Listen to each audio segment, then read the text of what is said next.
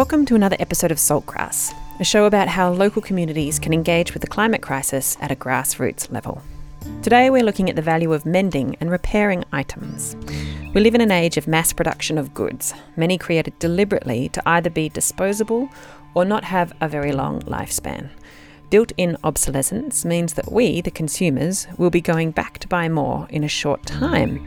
That keeps the money flowing in, regardless of the cost to the environment. If we are serious about living in ways that are not damaging to the planet, we have to look at our consumption. The Keep Cup movement has been a great example of people learning to use washable items instead of opting for the convenience of disposable. But what items could we spend a little more on when we first buy it, and then only have to buy it again every 10 years or so, or 20, 50 years, instead of getting a bargain, in inverted commas, and having to replace it every year or two? And how much more life could our household items and clothing have if we spent a little bit of time and effort to repair them? Today I have two interviews for you. One is a catch-up with Chris Hooper, who has been running the Castlemaine Repair Cafe for about 4 years now. You might have listened to the episode I did in 2018 about the Castlemaine Repair Cafe, where I interviewed Chris and some of her volunteer repairers and some people who took their items to be repaired at the cafe that day. You can listen to that interview in Season 1 of Saltgrass on your podcasting app, or go to saltgrasspodcast.com and have a look in Season 1. The other interview I have for you today is with Lucy Armstrong. Lucy is a keen mender, sewer and op shopper. She was one of the judges at the MASG inaugural Sustainability Fashion Parade in 2019, and she teaches textiles at high school. She is colourful, creative, full of practical advice and warm wisdom. But before I begin, I would like to acknowledge that Saltgrass is produced on Jara country, home of the Dja Dja Wurrung people. I pay respects to elders past, present and emerging. Sovereignty was never ceded. Salt of the earth. Salt. Grassroots. Salt of the earth people. Grassroots change. Saltgrass.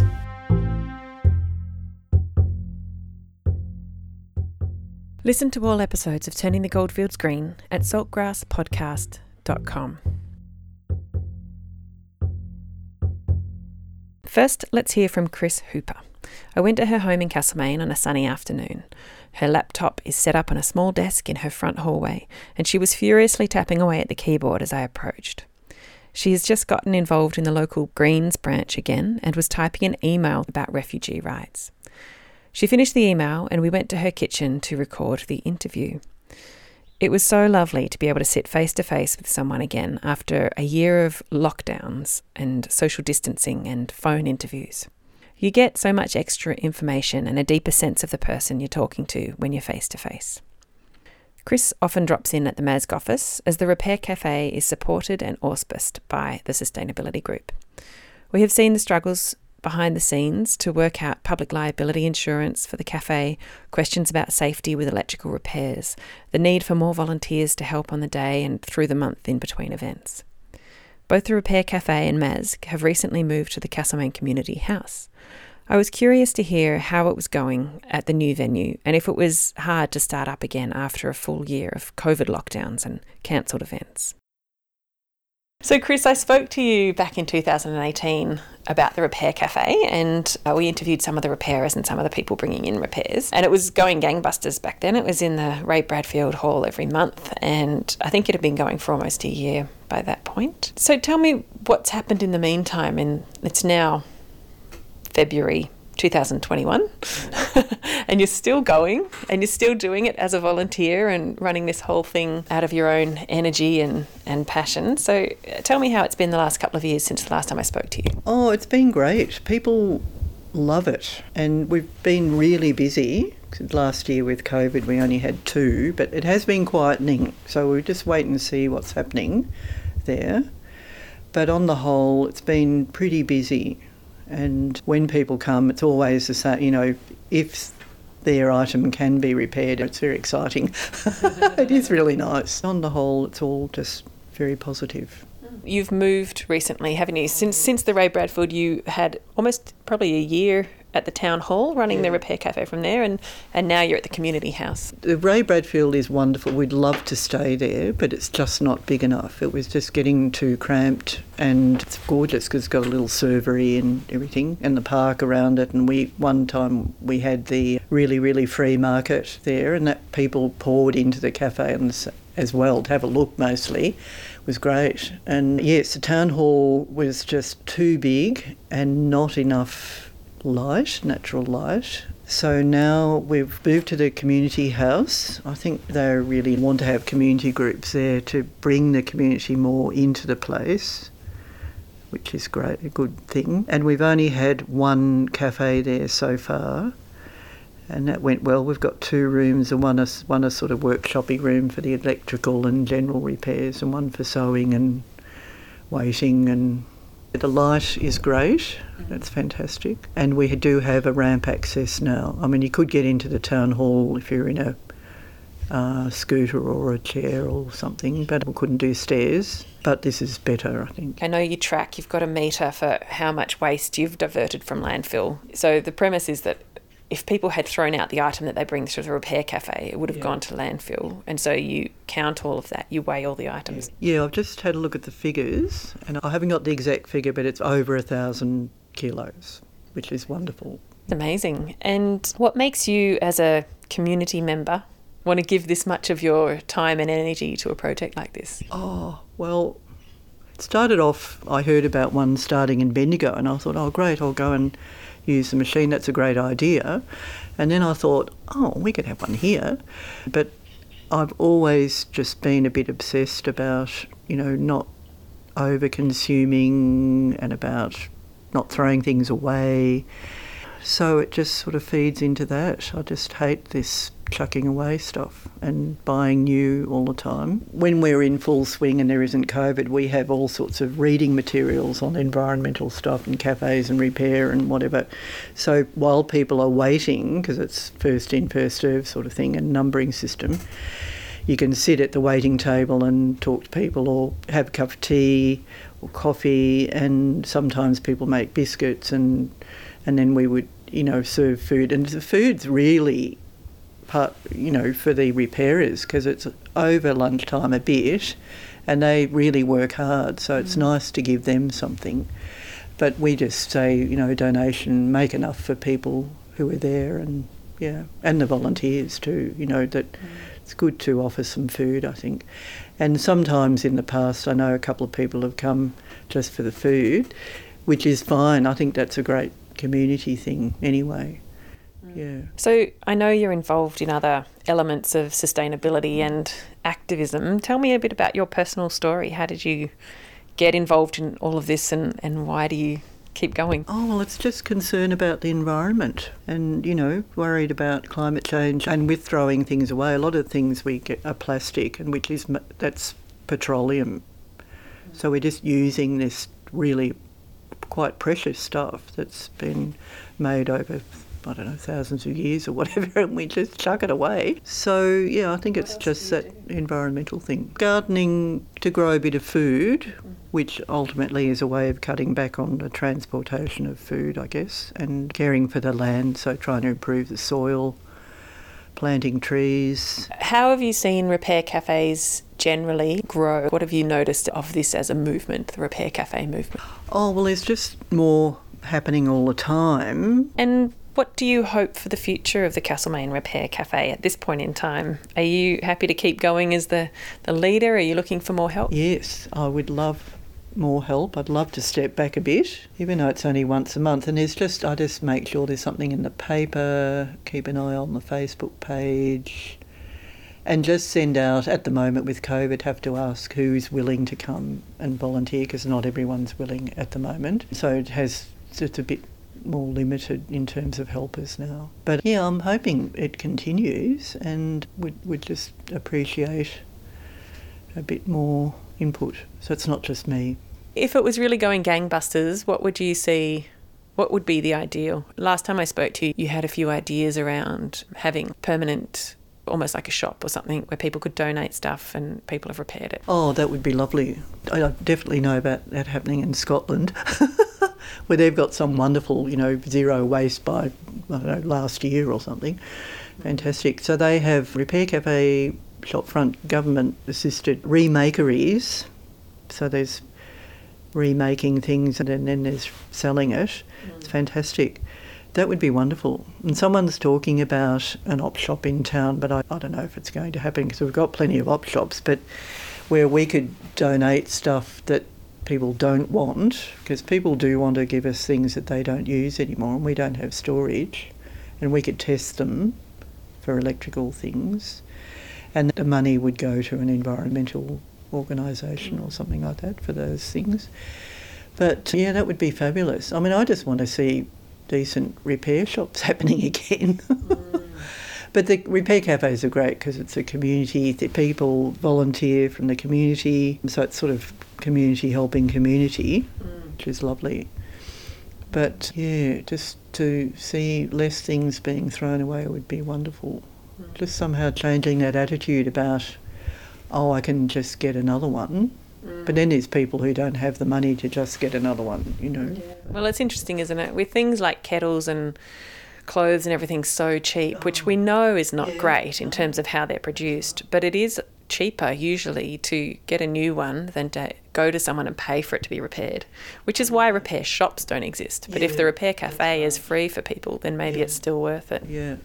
And then, we had someone's toaster come in that was a Smeg, like really $100 or something for a toaster. And it was only a year old. I mean, my Sunbeam, that's about 30, has just conked out. And so this one, they opened it up at the cafe and it had all this computery stuff in it, a motherboard or something. So, and just too hard. So she was going to get on to the company, which was probably a good idea. But yeah, it's not like we used to buy things that would just last a long time. I've still got an Electrolux, I don't know, it's a 1950s at least vacuum cleaner. It's got Bakelite on it. And it's fine. They were actually built to last from the get-go. Right. They weren't built to last 5 years. Yeah, there's this lovely thing I've put on the reading table. It was in the Good Weekend for the two of us, and it's this young boy, he's about 10, and he goes through bins and finds computers. People just chuck out their computers in the bin, and his mother took him to the Bauer famous repair place and food bank, all sorts of things in Marrickville in Sydney.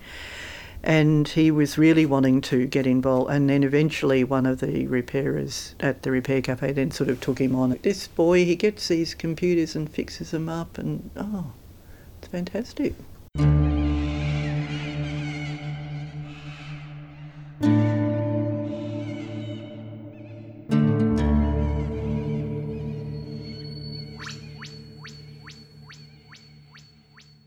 That was Chris Hooper talking about the Castlemaine Repair Cafe. In my chats with Chris outside of the interview, she mentioned a global movement that various repair cafes around Australia and the world have been getting behind. It's called the Right to Repair. It's something that I certainly hadn't thought about, and I imagine many others haven't either. But there are certain legislations and even the contracts that manufacturers make with us, the consumer, written into all of that tiny writing, and we tick the box and don't read any of it. In that information is sometimes little conditions about the warranty being voided if we take the item to get repaired at a third-party repairer. And so there's a growing movement that recognises that consumers will purchase a new item instead of repairing it if repair is made too difficult, and that for the sake of the planet's resources, and also for the sake of our own hip pockets, we ought to have the right to repair things. There is an article in The Conversation that looks at this issue if you're curious to find out more about the right to repair movement. Go to the episode page at saltgrasspodcast.com for the link. Now I have an interview with Lucy Armstrong, and we have a chat about textiles and mending and repair of clothing.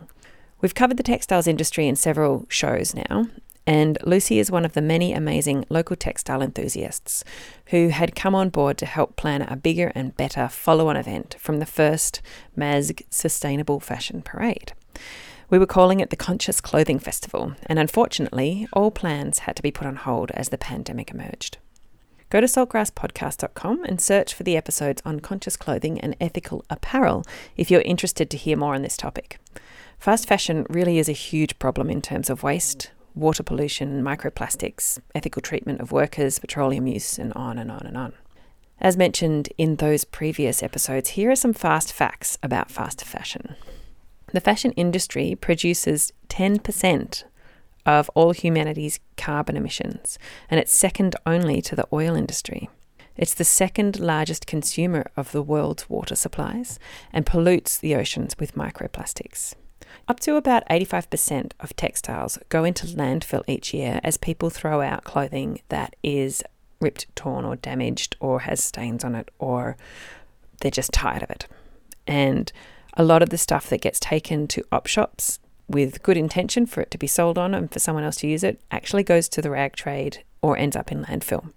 That 80% of textiles that gets disposed of each year, that's enough to fill the Sydney harbour every year. So Lucy's take on all of this is that we should extend the life of the clothes we have as much as possible via mending. But my question to her was, how does she, as a teacher of teenagers, get them, or any of us, excited about darning socks? So I'm going to be talking to you today about darning and mending and making do with what you've already got. And I think that a lot of people have lost the skills of especially darning socks and things like that. Most people probably know how to thread a needle and maybe patch something a little bit. I do it very, very occasionally. I'm going to say, my confession in all of this is that I'm a terrible sewer and I have no skill set. I've got a very, very small skill set, I should probably say. Yeah. And I think it's kind of, I'm a teacher and it's a bit like maths. Like people say, I just can't do maths. And I think this is the same thing. It's a skill. You can learn it. Yeah. It's about whether or not you're motivated. Yeah, it's the same with art too. Like I've taught art in the past to adults and a lot of them had very low confidence and we'd be like, I was always terrible at it. Everyone told me not to bother because I don't have any talent. And this idea of talent is very misleading, I think, because the majority of what art is learning a skill and a bit of hand-eye coordination and focusing on detail and all of that stuff. And persistence, and I reckon, hard work beats talent any day of the week, to be honest. Yeah. And the ability to make mistakes and keep going instead of counting yourself out of the race after one or two mistakes. Yeah. And I think that's why mending was so prevalent, was because people had to. That was the motivation. It was like you either threw the socks out and didn't have any socks, or you mended them and then you got to wear them for another 12 months or whatever. Or if you didn't mend them, you had to knit them from scratch again. So it's much easier to mend. Yeah, exactly. But I don't think it's ever been lost. And I think there's a certain amount of pleasure you get from it. And I think a lot of people associate it with being looked after. Like I know for me, if mum darned something like a jumper or a pair of socks, it was an act of love. Yeah. So it was also a way of, if you're doing it for somebody else, of showing that you really care for them. Yeah, that's nice. And so I think that's been a prevailing motivation. Yeah, definitely. And I think the flip side of that, and the reason a lot of people maybe have moved away from it, is that they see it as a chore and they see it as their clothes being patched means that they aren't affluent and they want to feel affluent, so they get new ones. So there's a whole psychology in that too, I think. But I do think we like shiny new things. And so if I can be honest and say there's probably times when I was younger when if something sort of started to fall apart, a little part of me would go, great, I can get another one. Yeah. Something different or something brighter or something better. And so... Yeah. And I think in our age of fast fashion where everything is so cheap and dirty, you can just go out and get a pair of socks for not much money. And there's also kind of designed obsolescence where a lot of stuff doesn't last more than 5 washes. Yeah. So... Yeah, absolutely. And I think things with so much elastine in them do fall apart and have holes in them faster than things that are made of pure cotton or wool. Yeah. Yeah, although I found, I buy a lot of wool, like a fine merino knit, and I think I darn now more than ever because of that, especially if it's a male grey, that can really tend to get holes in it. And because I love it and it's warm, I don't want to downgrade it to the rag bag, so I'll darn that a lot more than I probably would have before too. And I need to be really brutally honest, it makes me feel less guilty about watching TV if I'm darning while I'm doing it. That's great. Yeah. Oh dear, I've got to do some darning. I better watch some some of that show. Put the telly on. Yeah. Great. Yeah, cool. So I know basic thread a needle and maybe sew up a seam that's coming apart, but patching, putting a patch on, I either make it an artistic statement and make it big and bold and obviously not a great job, but to do that well, or to darn something, which is basically like in darning, you're weaving the thread in and out of itself over and over again to create this sort of strength of reinforcement. That's a whole nother level that I have never gone to. Yeah, and I think there's a few different families of mending. So there's like the woven darning that you would do on a knitted jumper or a pair of socks, and that's often done in a way that's the same colour as the fabric, as the fibre in whatever the garment is. So if you've got a red pair of socks, you use red wool, and you would create an outline around where the hole is, and then create your warp and weft threads, and then you would weave your piece of wool that you're using to darn it, your thread, and almost make it invisible. And then there's darning, like you mentioned, which is, I suppose, what I would call mending, which is where if it's woven fabric and it's a piece of clothing, you would either back it and then stitch over the top. And I use a lot of sashiko stitching, which is a Japanese style of visible stitching that's decorative. And so what that does is, like you said, creates kind of a showy sort of, look at me, I've been a hole and now look how pretty I am.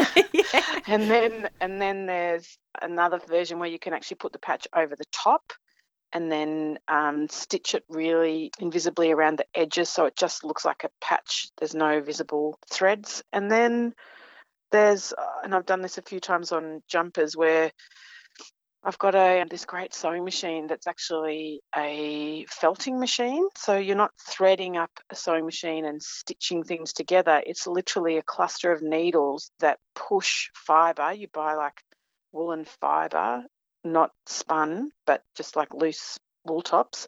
And you can take a tiny patch of that and lay it over where there's a hole, not a very big hole. It doesn't work for big holes, but like on a woolen jumper, and you can use these needles to shove the fibres in between the other fibres, and it actually creates a closing off of the hole, and that's pretty cool.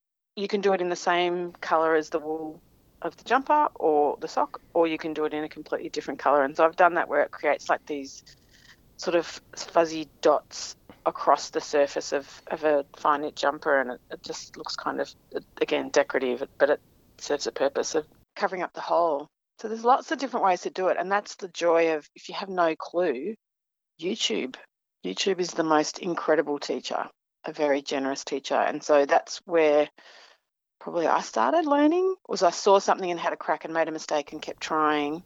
And so I learned from my mum. She taught me how to darn properly with a proper darner's mushroom. I don't know if you've ever seen them. They're like a round mushroom-shaped wooden handle with a rounded top, and that sort of spreads out the sock or whatever it is that you're darning, so it would be the shape it would be when it was on your body. You can see it better, and it means that when you darn it, it's going to look better on rather than be pinched and tight, because once you put your sock on, you've stretched the shape out a bit. That's what happens to me all the time when I do these things. Yeah. Yeah, you need one of those. Yeah. Good tips. Yep. And it's such a, to my mind, that's such an old-fashioned thing that belongs to a different era, but I think a lot of people still use them. Yeah, oh, for sure. Yep. But like you said, it is pretty old-fashioned, so don't buy a new one. Go to the op shop. There's always a fantastic stash at the op shop. Not necessarily every time you go, like you have to be pretty persistent, but I do a lot of shopping for haberdashery and threads and zips and bias binding and fabric, everything. Yeah, at the op shop's the best place to go. And you're reusing something rather than buying something brand new. Absolutely. That's a great idea. Yeah. So you're a teacher. Do you teach this sort of thing in your classes? Like, how do you think young people these days are picking up these skills or not picking up these skills? So in the classes that I teach year 9s and year 10s, and it's an elective, and they're often coming in wanting to create something themselves. So usually it's like a pillowcase or a pair of shorts or a skirt or a bag, and there's a real joy in that for them. They're not necessarily coming in wanting to fix something. They do like the idea, though, of upcycling, so taking something that they've owned and turning it into something a little bit different, like a dress that's got a length that they don't like, and wanting to take it up or wanting to adjust things. So in terms of sustainability and teaching it to kids and teaching that idea of look after something and darn it well, it will last forever. I really reckon that's a challenge to be able to get them excited about that. Yeah. So I think the first step is inspire just to create, inspire to be able to understand thread and fibre and understand what it can and can't do and what the limitations are and what incredible options you have. And then that gives birth to the following on of, oh, well, what else can I do and how else could I do this? And that realisation, if you buy something from a shop and it doesn't sit right or doesn't work, you can make it what you want. My inspiration was Pretty in Pink. Do you remember that movie with Molly Ringwald? Yes. And she goes to a formal and her dress was a remodeled dress from her mother, I think. And that was the biggest inspiration for me. So I think showing kids what can be is really valuable. But yeah, like anything, you can't necessarily force it. It's got to be something that they experience and ask questions about. So we will often make something from scratch, but then I've done this in the past where, you bring in and show them things. This is what could be. Or I work with this fabulous woman, Michelle Good, and she's been a VCE textiles teacher for years, and she's incredibly talented. And so she's got these gorgeous journals and books of just samples and things that she's been doing for years and years and years. So, and I did a textiles course a few years ago. So between the two of us, I know if I was a kid, that's what I love, was leafing through books and samples that you could touch and just having a little explore. So I think that can be really valuable. Sustainability is a big part of the curriculum. So there's definitely times that we are talking to kids about where are your clothes coming from and who's making them and what are the conditions like and what are the structures within the textile industry that are problematic and what are the ones that mean that you can make informed choices. That's really great. Yeah, it depends what age group really. But it's fundamentally about having fun and being inspired and then getting them started on a journey. And a lot of kids come with parents or mothers or grandfathers or grandmothers who have done something with them or shown them something that's started their interest. Yeah, so I guess there's already been someone in their lives that's helped them select that elective, that's made them realise that would be a good thing to do. So there's a bunch of other kids who aren't even doing that. Yeah. And I think also if they're making their own outfits or adjusting op shop things, it will make them love that item of clothing more and make them want to mend it if it does start to disintegrate in 5 or 10 years. There's a great video that I'd show them at the start, and it's a really old YouTube clip from, I think it's somewhere in Norway or Amsterdam or maybe even Germany. And it's this incredible street parade where people come out in these amazing jumpers. And then at the end, they bring through the woman who made them all. And she's this grandmother who was just this prolific knitter.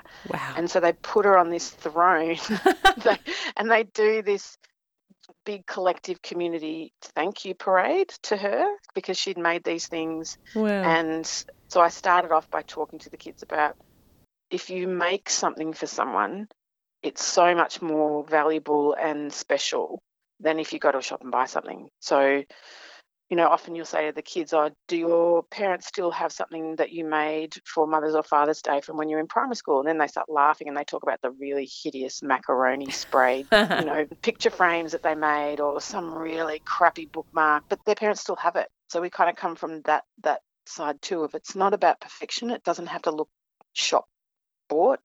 It's about where's your heart and soul in it and the real, like trying to instill that value of if your hands put that together, then it's going to be great. And whoever you love who gets it's going to love it. So that's so true. Yeah.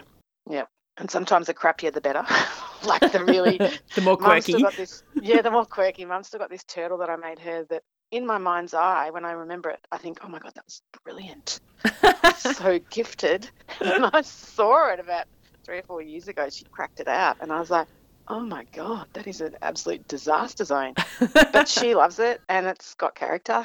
That is funny. Yeah, that's absolutely true. I think that if it's given to you by someone that you love and care about and that you know that they've given it to you with love, then you're going to love it no matter what. Julie McLaughlin is a local sewer. She's also known as Julie Red and she runs classes and there are times when she does mending classes. And so if anyone listening is interested in learning more, and I'm keen to work a bit with her just to kind of come in and offer any stuff that I've kind of picked up on the way. It's a really great way to sit and talk.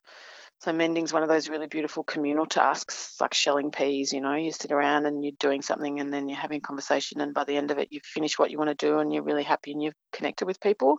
So I think, she's a good person to get in touch with. If you just go online and go to Julie Red Projects, she's a really good resource. Yeah, local here to Castlemaine. Yeah, yep. And just a really beautiful teacher. She's got a really great manner and great at building community. Yeah, no, she is. Sewers. I did a sewing class with her many years ago, a beginner's sewing class, because I knew I needed to confront my demons. Confront your demons. Well, seriously, because in that class I had these massive feelings of inferiority and I can't do it feelings come up. Yeah, and it was high school feelings. It was feelings from way back when I gave up on sewing because I just would get machine rage and just be frustrated all the time. And I didn't actually.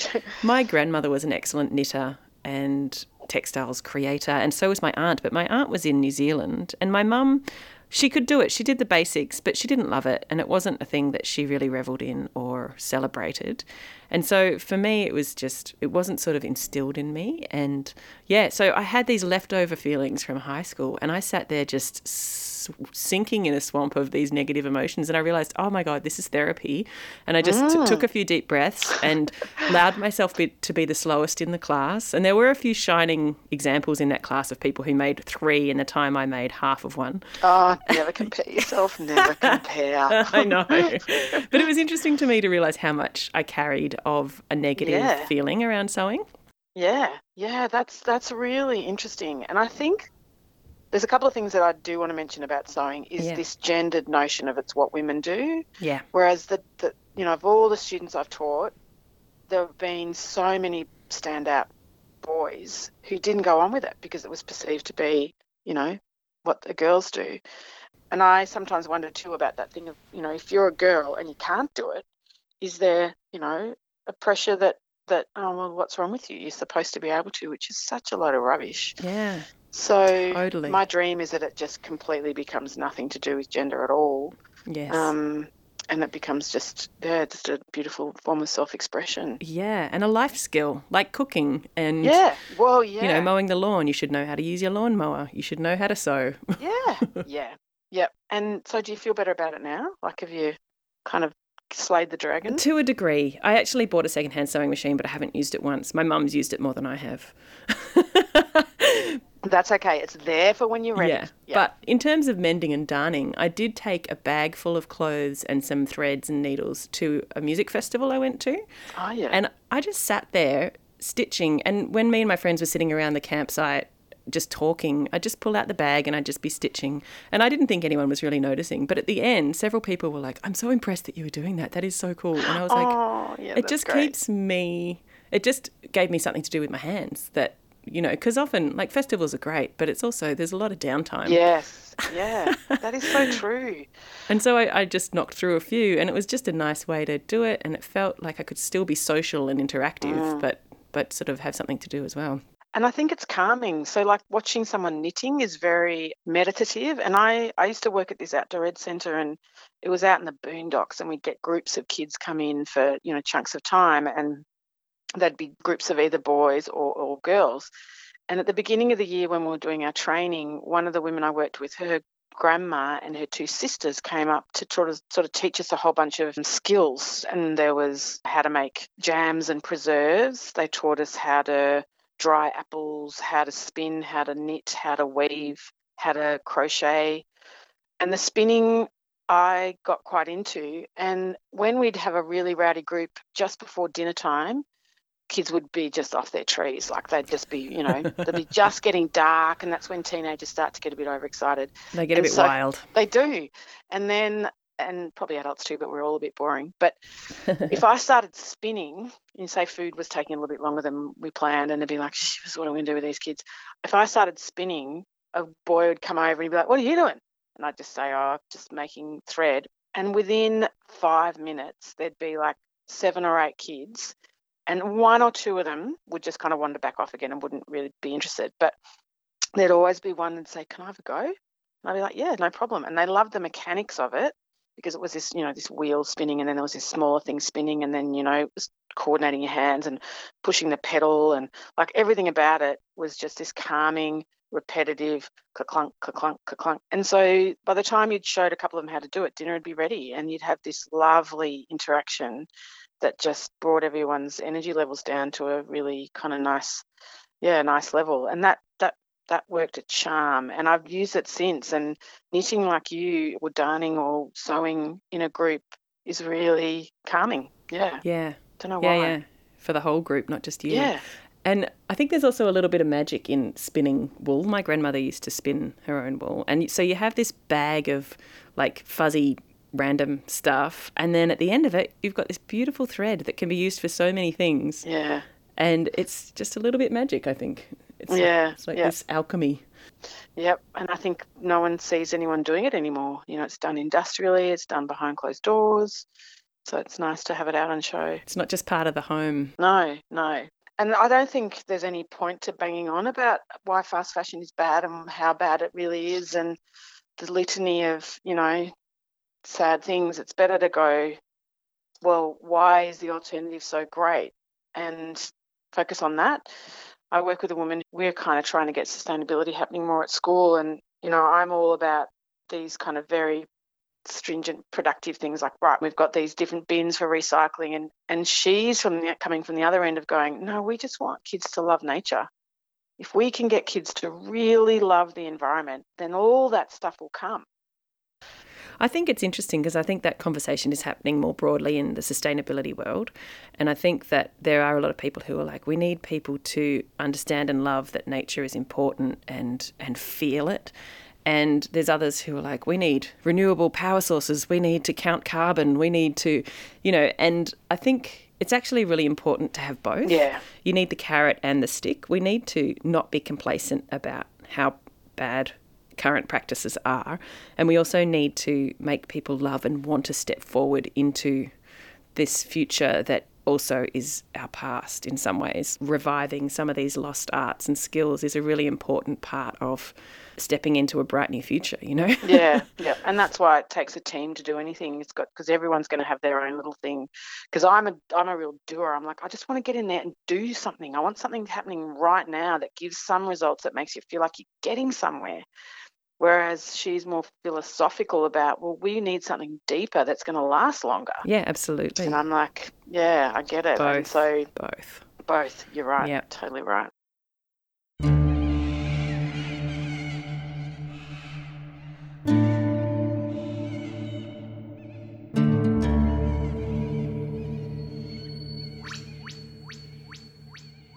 That was Lucy Armstrong talking about mending and darning and getting creative with your clothes.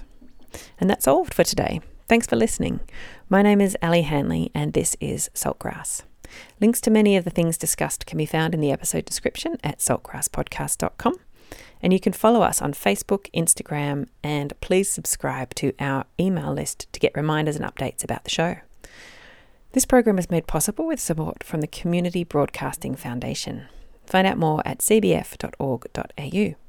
And this program was produced in partnership with the Mount Alexander Sustainability Group, MASG, and Main FM. If you would like to respond to something discussed in the program, we'd love to hear from you. Email us at saltgrasspodcast@gmail.com. Salt of the earth. Salt.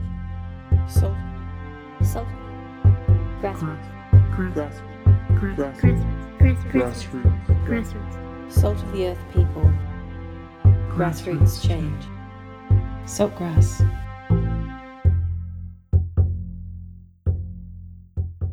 Listen to all episodes of Turning the Goldfields Green at saltgrasspodcast.com.